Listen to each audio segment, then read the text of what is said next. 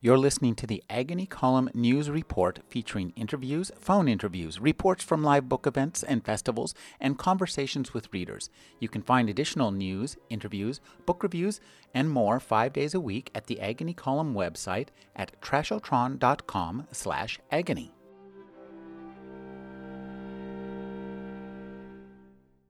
Douglas Carlton Abrams has been an editor at HarperCollins and a literary agent.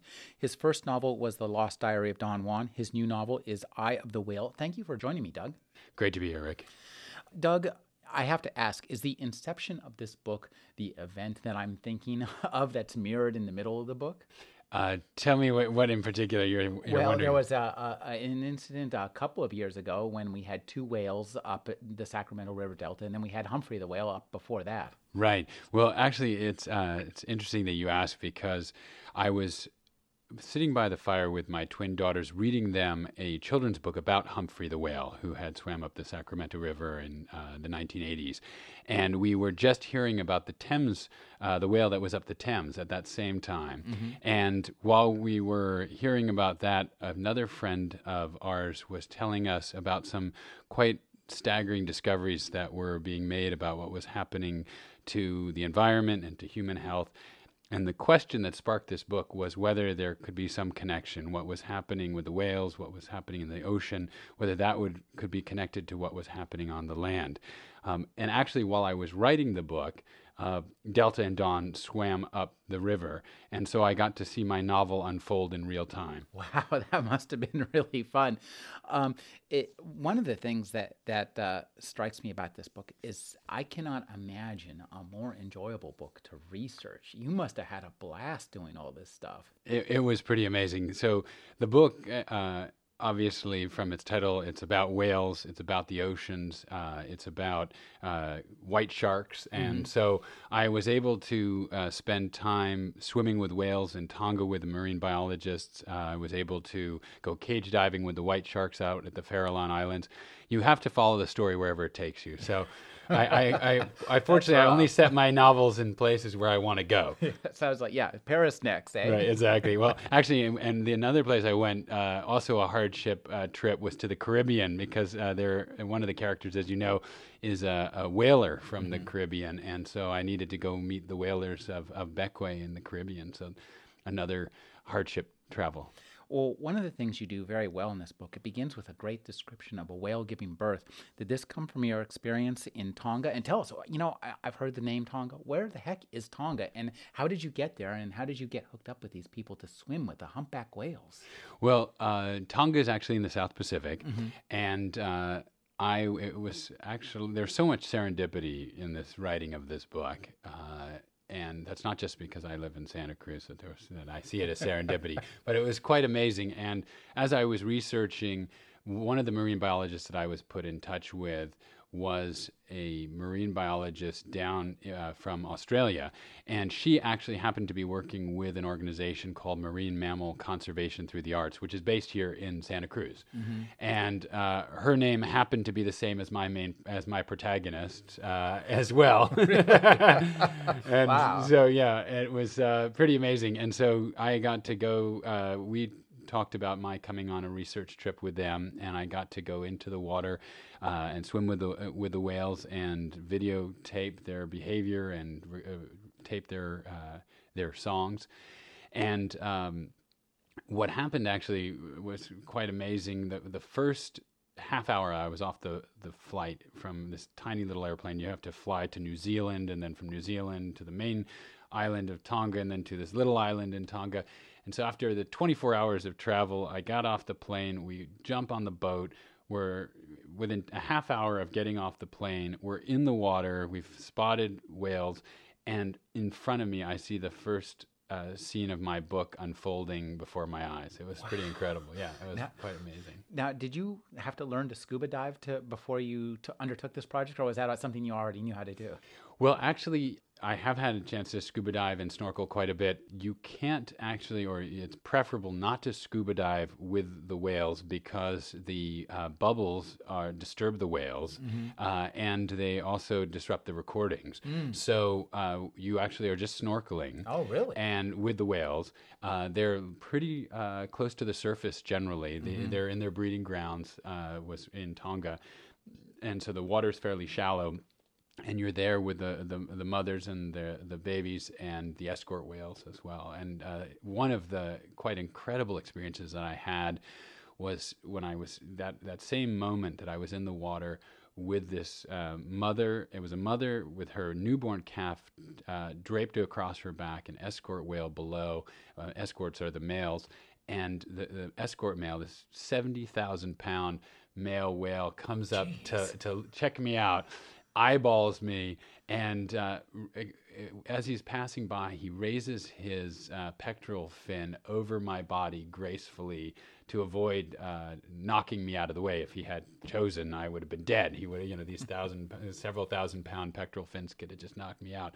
But it was just extraordinary to see look into that eye and to see his care in avoiding hurting me, which would have been very easy to have done. Now, one of the things you mentioned in this book, and I think this is really interesting, that when you're in the water, you can actually feel the whales' sounds, can't you? Yeah, the songs, you can hear them, and if you're close enough, you can actually bodily feel them, and it can be an incredibly intense and actually quite overwhelming experience. I wasn't so close to the songs that I had that experience, but I did interview quite a few people who had that experience, and they said it was like being right next to an enormous kind of concert speaker that's just booming through your body, and you're just trembling from the inside out and overwhelmed by the intensity of the sound.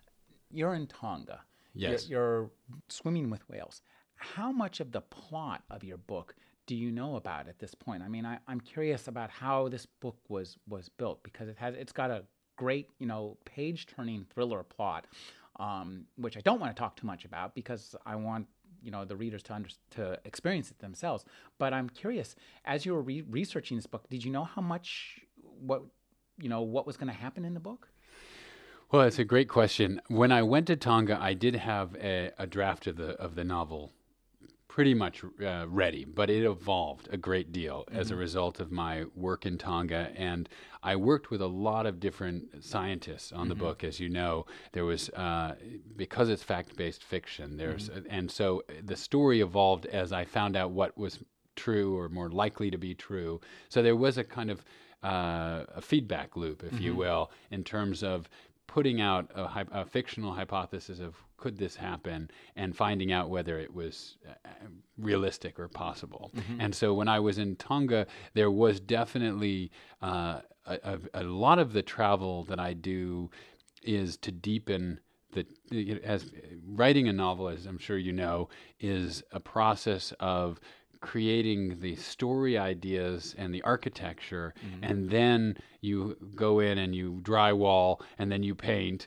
and you put all of the different kind of layers of the story in.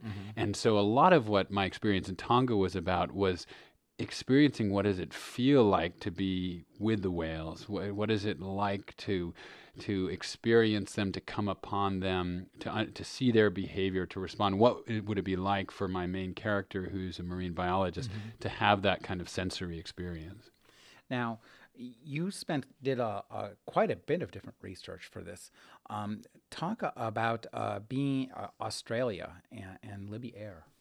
So Libby is actually, Libby is short for Elizabeth, which which is interesting. My main character's name is Elizabeth, but this was one of the coincidences I was mentioning earlier. The fact that her name was Elizabeth, the character already was named before I met her. But Libby was an extremely generous and wonderful informant for the novel. She told me many things about the whales, and also she provided, as a novelist, you steal from a lot of people's lives and for the backstory of your characters and for the characteristics of your characters. And one of the things that Libby told me was that she was terrified of sharks. And so that made it, I said, how fascinating to have a marine biologist who's terrified of sharks. And she was the one who told me she never looked back, because if she was going to be eaten, she didn't want to know it. And that was, and actually that made it into my characters as well. So I owe that to Livy. Well, now let's talk just a little bit about, get an idea about this book. It's a story of a graduate student who's researching whales. Yes. Tell us, I mean, when you came up with this, the plot arc of this, which involves some kind of conspiracies and some page-turning thrills, did you come up with this all at once? Was this gifted upon you in a dream? Unfortunately not. My last book, The Lost Diary of Don Juan, very much was. This one was much more of a scientific process of experimentation and development. It has a much more complex plot line than my last book, and there are so many more characters and so many more stories, and this is really a global story. So the arc of a female protagonist, a marine biologist who risks everything to save this trapped whale and to decode its song and its implications for human survival. That's basically I knew that was the story that I wanted to tell. But exactly how she would go about decoding the whale song was an enormously elaborate process that involved working with the world's leading whale biologist, a man named Roger Payne, who discovered that humpback whales sing. He was the guy who did that. Right, and he wrote the book on it, too. He wrote an amazing book called Among Whales, which incredibly beautiful, poetic book. And he and these scientists were so incredibly generous. He, in particular, read the entire, the novel, and he's actually a great copy editor too. To my amazement, he was actually refining and polishing my prose as well. Now, I have to ask, did you just get out the phone book, Google these people, call them up and say, hey, I'm writing a book about whales. Can I come swim with them? Is it that easy? Fortunately, I have had a chance to work, because as you mentioned, I wasn't a book editor. I've worked with quite a few scientists, and I have some contacts in that world that I was able to utilize and meet the people I needed to meet. But the amazing thing to me was how generous the scientists were with their research, with their time, with their interest. And I think it was a lot of fun for them, actually, because they're spending their lives writing research papers and studying the very specific details of whale behavior, whale song, and to see their lives dramatized in a novel and what they do dramatized in an exciting story, I think for them was a thrill. Now, you started out, your first book of fact-based fiction was history, based on history. You moved to science, and in a sense, this is kind of a science fiction novel in that it's fiction about science, and then you actually do make some speculations in there. Sure. Could you talk about the difference between science and history as, a grist for the mill, so to speak? It's a great question. There's the challenge that's similar, I think, is that you have to enter into a way of seeing the world. So in a historical novel, you enter into the world of a 16th century Spain, where my last novel was set, and everything has to be determined by that worldview and that way of seeing. And anything that's alien or foreign to that, anything that's 21st century California, has to go, because it's you have the constraint, the Procrustean bed of history. In this case, you have a similar challenge in that it was really important to me that even though there was some speculation, and some of the speculations that we had in the novel actually were proven scientifically, which we can talk about while I was writing the novel, which was quite amazing. But I wanted it to be a story that wasn't science fiction in the 27th century. It was tomorrow. It was a story that could unfold right now, and that it had to be based on the science and the facts that we know about our world. And because this is a story that talks about some very real and very challenging and frightening aspects of the environment and the world that we live in, it had to be all the more factually accurate so that those who might want to discredit that or disbelieve that would not be able to. Now, one of the things you really hit a lot of interesting parts. We talk about, the fact that, the coral reefs are dying. There's a plastic island in the middle of the ocean. Our world, it seems, you look at the ocean, it seems pristine and pure, but it's not really, is it? It's quite staggering when we find out the dangers that our oceans face and how those dangers relate to our life on the land. There's the plastic island that you mentioned that was at one time, this is in the Pacific Ocean, off of basically southwest of California. This was at one time the size of Texas, then it was the size of Spain, now it's the size of 3 Spains. There is the all edible fish in the ocean could very likely be gone by 2050. There are dead zones in our oceans. Fire retardants, the chemicals that are in our furniture and our computers, are not only causing health challenges to our children, they are also making their way into the ocean. And our killer whales, for example, have some of the highest levels of these flame retardants now. And these chemicals are causing immune system compromises for the animals. Right now, the new harpoon to whales is really chemical toxicity. Beluga whales in the Hudson Bay, when their bodies wash up on shore, they are so filled with chemical toxins that they must be treated like toxic waste. That's just amazing and really quite horrifying. One of the things that it's kind of has a local connection is the chromium connection. We have a CEMEX plant just up the way here in Davenport that we had Aaron Brockovich out here not 6 months ago talking about the chromium connection. And could you talk? I mean, chromium's been found in some places you would never expect it to be found. It is amazing, and as you mentioned, chromium many people will know of from Aaron Brockovich's movie, and it is a real environmental threat. And they've now found chromium in sperm whales in what were called the Gilbert Islands, that out in farther out than Tonga, basically in the South Pacific, in one of the most remote places on the planet. And this is what is so staggering, is that it's not just because of the way toxins move in our environment, because of the way tides work, because of the way the air and it circulates. These local toxins that are manufactured in places like up the way are then spread throughout our entire planet. So the challenge is, while we're very fortunate to live in a very in many ways pristine and beautiful place, there's no protecting ourselves just by lifestyle choices. We can't choose to live in a safe place or eat organic alone. That's not going to solve the problem. The problems of chemical toxicity are much greater than an individual solution would allow. Now, one of the things you mentioned, make note of it, is that there's really only one ocean. It's like, it reminds me of the old Kurt Vonnegut novel Cat's Cradle with Ice Nine. Drop one crystalline and the entire planet is ice. Yeah.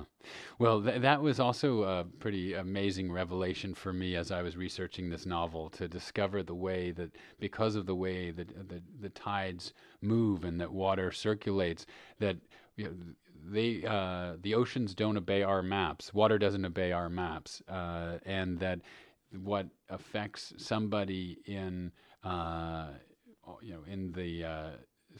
off of the coast of Asia will also affect us, but it'll also affect somebody in the Atlantic Ocean as well. And one of the things also that you mentioned is that the levels of these toxins, it's much lower than we expect can have a much greater effect than we expect, can't they? That is also a pretty staggering finding. We used to think that the solution to pollution was dilution, basically that there were safe levels for all these chemical toxins. That if you weren't working with it yourself, you wouldn't be affected by it. But now what we're finding is that very minute amounts in the parts per billion, the same levels, or even less than, I mean, even greater than, quite frankly, pharmaceuticals. That are things like Prozac, for example. Those levels of, and we know that pharmaceuticals can have quite profound physiological impacts. Mm-hmm. So what we're finding is that those levels, even in the parts per billion, are showing up to have incredible physiological impacts. So things like causing reproductive health, like fertility, to drop, causing breast cancer and prostate cancer, causing illnesses like autism, that very minute amounts can cause gene expression to change. So it can actually cause the way your genes express themselves to change, not only for you, but for your children, and even they're now finding for one's grandchildren. And so these chemical toxins can have enormous impacts on the health of our families over generations. One of your characters makes a kind of startling statement. She says, "Every man in here, you're half the man that your father was." Yeah, that's a pretty amazing finding in my research, that our sperm counts have dropped by 50% in the last 50 years. So they've gone down 1% per year, or approximately 1% per year, but a 50% decline. So if you think about where that trajectory is going, that's not good. That's not good. And while many people now think that we have an overpopulation problem, we'll hope that we don't get to the day when that comes to a crashing halt. One of the things that must have been really exciting for you is the sharks in the Farallones. Yes. Where do I sign up to get in a shark cage if I want to? Well, I think part of this is a book that deals with the oceans. It deals with the magnificence of whales and sharks and life in the water. And many of my favorite parts of the book and favorite scenes are underwater. Mm-hmm. And I needed, and one of my main characters is a shark researcher at the Farallon Islands. Mm-hmm. So I needed to go with a marine biologist to the Farallones and to find out what his life would have been like, to get us a real sense of what his research would have been like. And it was a pretty incredible experience. You actually can go on commercial tours to the Farallones to dive with the white sharks. It is a marine sanctuary, so they don't chum, they don't try to attract the sharks. But if you go, then you often do see predation or kills they feed on the seals. Did you? We saw two. Wow. Yeah. Now, were you underwater when this happened?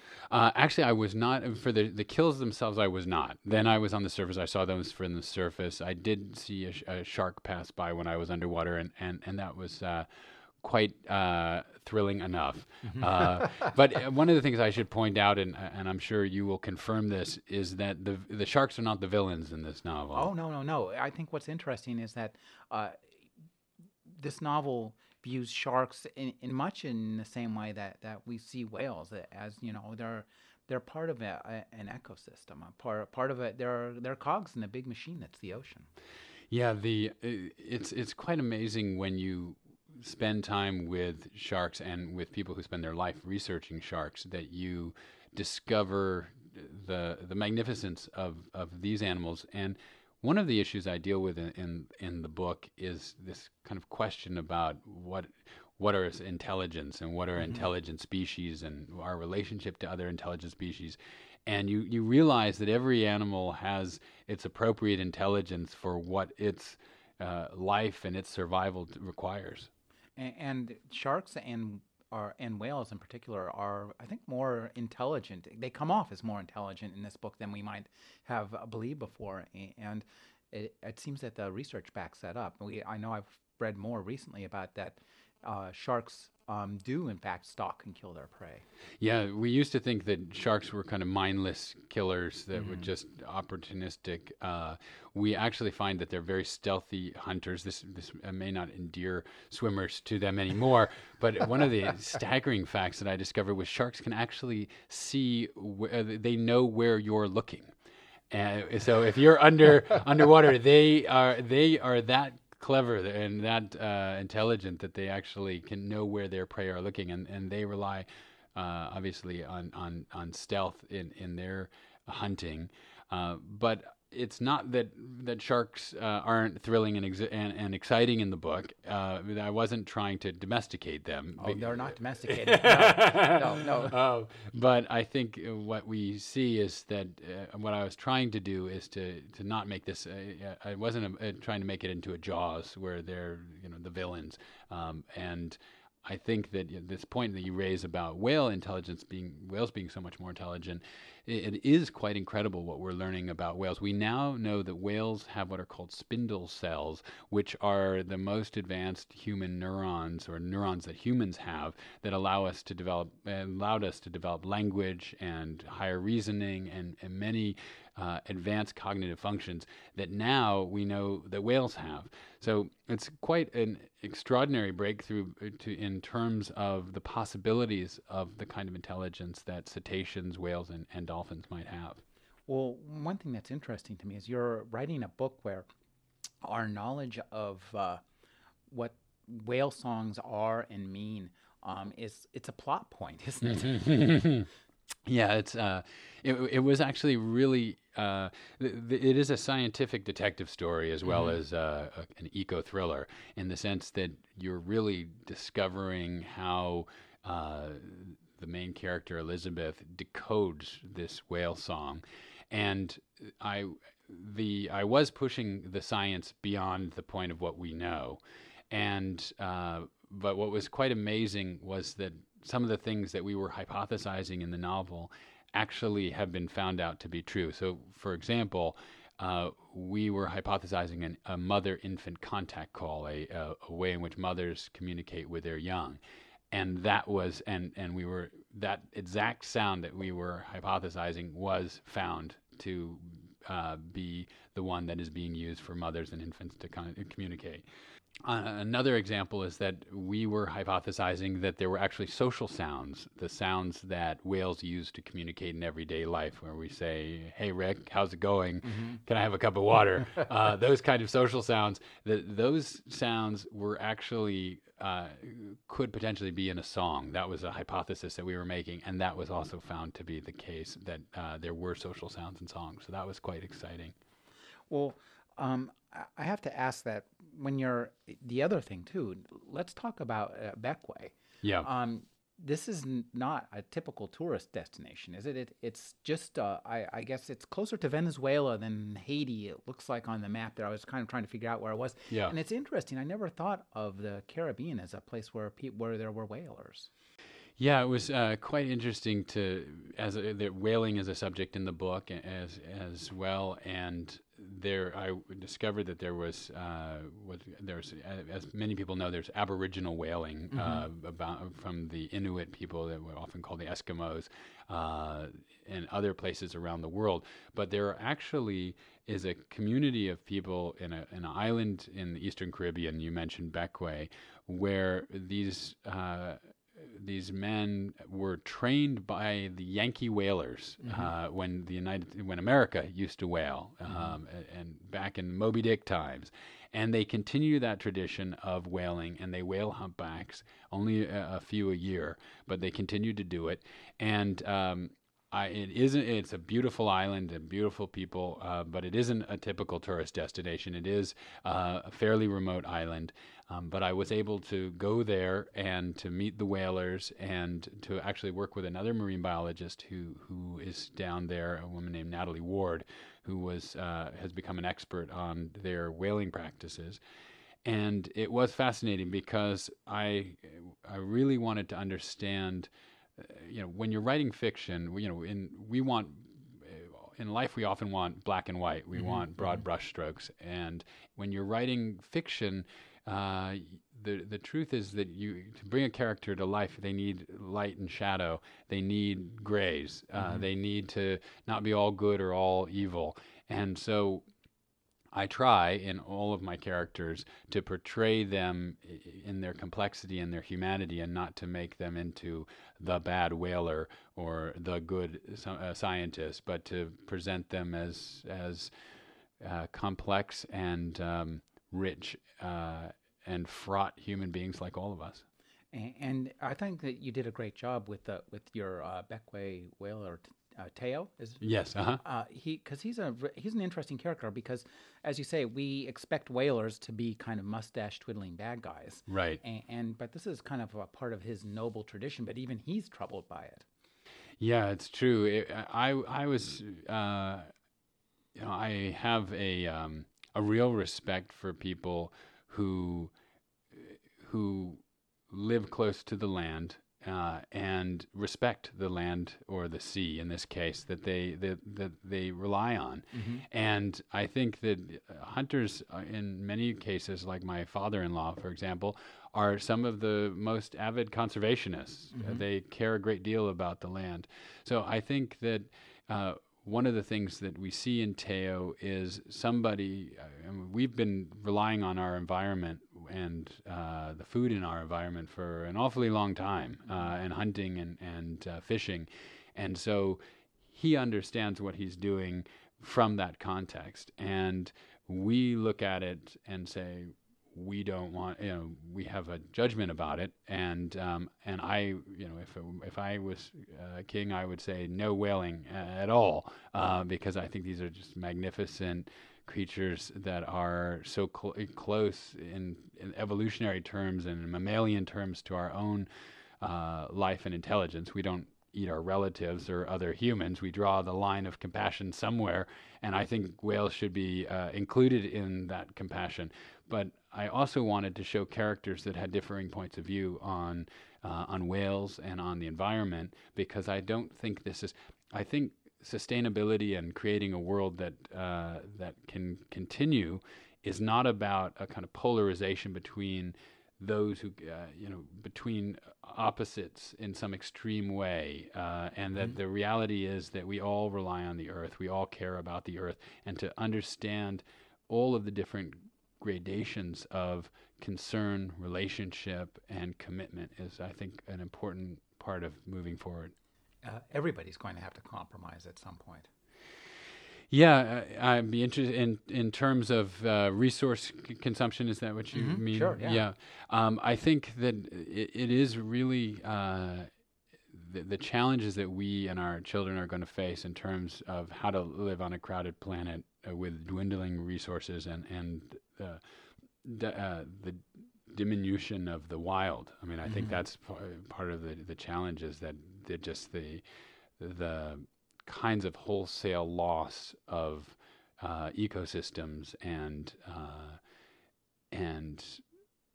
what we rely on as what we know as our world is going to require us to come up with solutions that do require all of us to make not just compromises, but also intelligent choices. I think we can all understand that you wouldn't want your outhouse close to your kitchen. And so we have to similarly make choices about, well, are we going to put in toxins into an environment that we then feed off of? When I was growing up in New York City, I grew up in Manhattan, and I would see these barges go off with garbage into the New York harbor, and they would go out a couple miles and they just dump the garbage. And the garbage would come all floating back. And I mean, even as a small child, I kind of scratched my head and said, something's wrong here. Yes. And I think that we have a deep need to understand the way our world works and what we depend on for our survival. Now, when you're writing a book like this, on one hand, you have a lot of scientific facts. Yes. And you have and you don't want to trample on those. On the other hand, you want to tell an exciting story. So could you talk about going back and forth, achieving that balance, writing a novel that is, a compulsive page turner, but a compulsive page turner that's chock full of facts. That's a tough nut to crack, eh? It is a challenge. You always have to balance those two concerns, but I think ultimately the story is king. You have, as a novelist, you have to tell an exciting, entertaining story. That was my first goal. That was my first responsibility. And so when there were facts that were interesting to me but didn't move the story forward, they had to go. And I think that's Orwell said, "Murder your darlings." And I think that whether those darlings are characters you love that don't serve the plot or facts that don't serve the plot, anything has to go that doesn't serve the story. And that was my primary goal. You talked about this a bit earlier, but I'd like to bring this back, is that you ran this past scientist. Now, normally when you're writing a novel, you write it, you give it to your editor, you give it to some, reading group, your proofreaders or whoever. But you're running a past scientist, and talk about scientists as proofreaders and as plot readers. I mean, and then you've also got presumably your editor at Atria and stuff. So how do you balance all those concerns? It's a great question. I think that there are writers who go off into their cabin and write a whole book and it's done and kind of springs out of the head of Zeus. That's not the way I work. And ultimately, the kinds of realities and issues that I was talking about in this book are so multi-dimensional and require so much more intelligence than I have. It requires the collective intelligence. And so I really had... Fortunately, I had them advising me all along the way. So it wasn't just a process of sending them kind of a finished version and saying, can you poke holes in it or tell me where I've screwed up? It was much more of an evolutionary process that we went through together. But ultimately, it's really, everybody has a vote but not a veto. As the author, you're the only one who ultimately has the veto rights or needs to control those, have that veto right. So my goal was that the scientist had to be satisfied with it as a minimum. So I needed to say, not include something that was just totally science fiction, to use your term, so ridiculous that they'd say, it's never going to happen in a million years. And at the same time, I also, having an incredible editor at Atria Simon Schuster and many other readers who were reading it for story, I was able to take their different feedback and say, and interrogate every sentence, every word. Actually, when I write, one of the things I do before I finish a novel is I read the whole thing out loud to see how it breathes. And ultimately, that was the goal, is to make sure that everything's alive. And whether it's a scientist or an editor who says this isn't alive, this isn't real, or my own discernment, all of those, even if they're darlings, need to go. As you're writing this book, and I'm wondering, did you there's a literary history. I mean, you mentioned Moby Dick, you mentioned Jaws. This also made me think of Dave the Dolphin. Did you go back and look at some of this, the fiction, your fictional forebears? I did. I looked at them kind of as it's a difficult process because you don't want to be overly influenced. Oh, sure. No. And at the same time, you at the same time you're writing into a literary history, as you said, and you want to be aware of that literary history. So in many ways, it was a process of understanding what they were trying to accomplish, what the strengths and if one can say weaknesses of even when talking about Melville, I feel hesitant to say that, but all writers have strengths and weaknesses. All stories have strengths and weaknesses, and understanding what their great accomplishments and successes were, and understanding what one wants to do differently. Now, when you were creating this book, it strikes me too that you have some really interesting set of characters, and you give them, they seem to have lives outside of the book. So talk about creating characters who have those kind of lives beyond the pages of the book, and how that ties into some of your factual and scientific research. Well, I'm delighted to hear you say that, because that's every author's goal with their writing characters, is to create characters who you feel could walk off the page. When I wrote Don Juan, The Lost Diary of Don Juan, people said, I felt like I could sit down and have a beer with the guy, or I could, or cerveza. And that's what you want. You want characters who people can really relate to. In this case, I was really fortunate to have some extraordinary role models in the actual scientists and whalers and other people that I met. You can't fictionalize a person. You have to it's a pastiche. You have to create a collage of their life of different characters.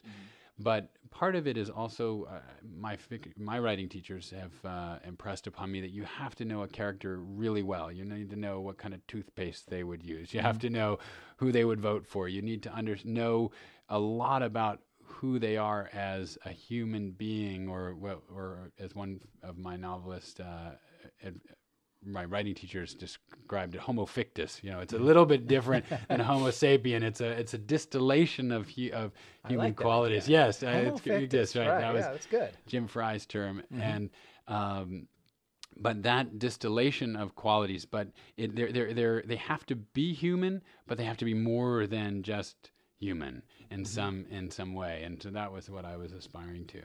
Now, this is also set in part of this takes place at a research college. And did you go in to talk to people who are in graduate studies who are, studying whales? Or are there people actually at the kind of level where your characters exist, at least as the book begins?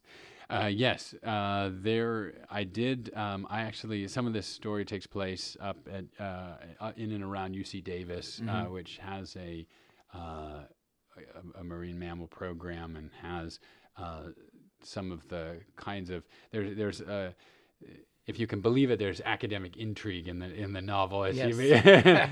And it may not sound super exciting to people, but the truth is, that there's actually those are some of the tensest scenes. I like that stuff.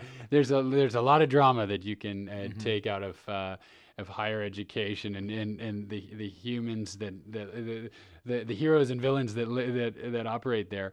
But I actually lived in Davis for a period of time, and also when I went up, as I was mentioning, because when Delta and Dawn went up the Sacramento, that was quite close to this area, and it was quite an amazing thing, because here I've written this book about that a significant part of it is about a whale trapped up the Sacramento River, and here are these two whales, a mother and her calf, who are trapped up the Sacramento River.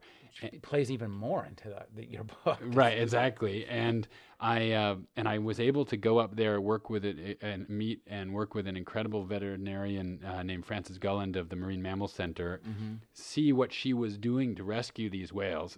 I got to meet the Coast Guard and work with the Coast Guard and see how they were interacting and trying to save the whale. I had these incredible advisors, not only who were talking from historical memory, but who were able to point to what they were actually doing at the time as models for what my characters might do in the novel. Now, you've written two works of fact-based fiction. Do you know what set of facts you're looking at for your next book? It's a great question. I don't yet. All of my novels come out of a question that I don't start with something I want to say. I start with something I want to know about. I want to understand. So in The Lost Diary of Don Juan, the question that sparked that book was, is it possible to marry passion and compassion together for a lifetime? Then the question that sparked this book was, quite frankly, can we survive as a species? And if so, what is it that is stronger than our greed, our ignorance, our denial? That was the question that sparked this book, and that I desperately needed an answer to, and that drove me to Tonga and to swim with white sharks and to go to Bequia, and the years that it takes to write a novel. And I don't yet know what that next question is going to be. Just make sure that it involves going to Paris. Thank you. I've been speaking with Douglas Carleton Abrams. His new book is Eye of the Whale. Thank you for joining me, Doug. My pleasure.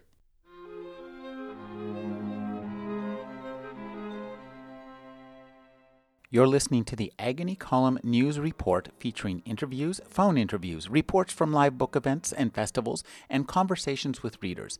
You can find additional news, interviews, book reviews, and more 5 days a week at the Agony Column website at trashotron.com/agony.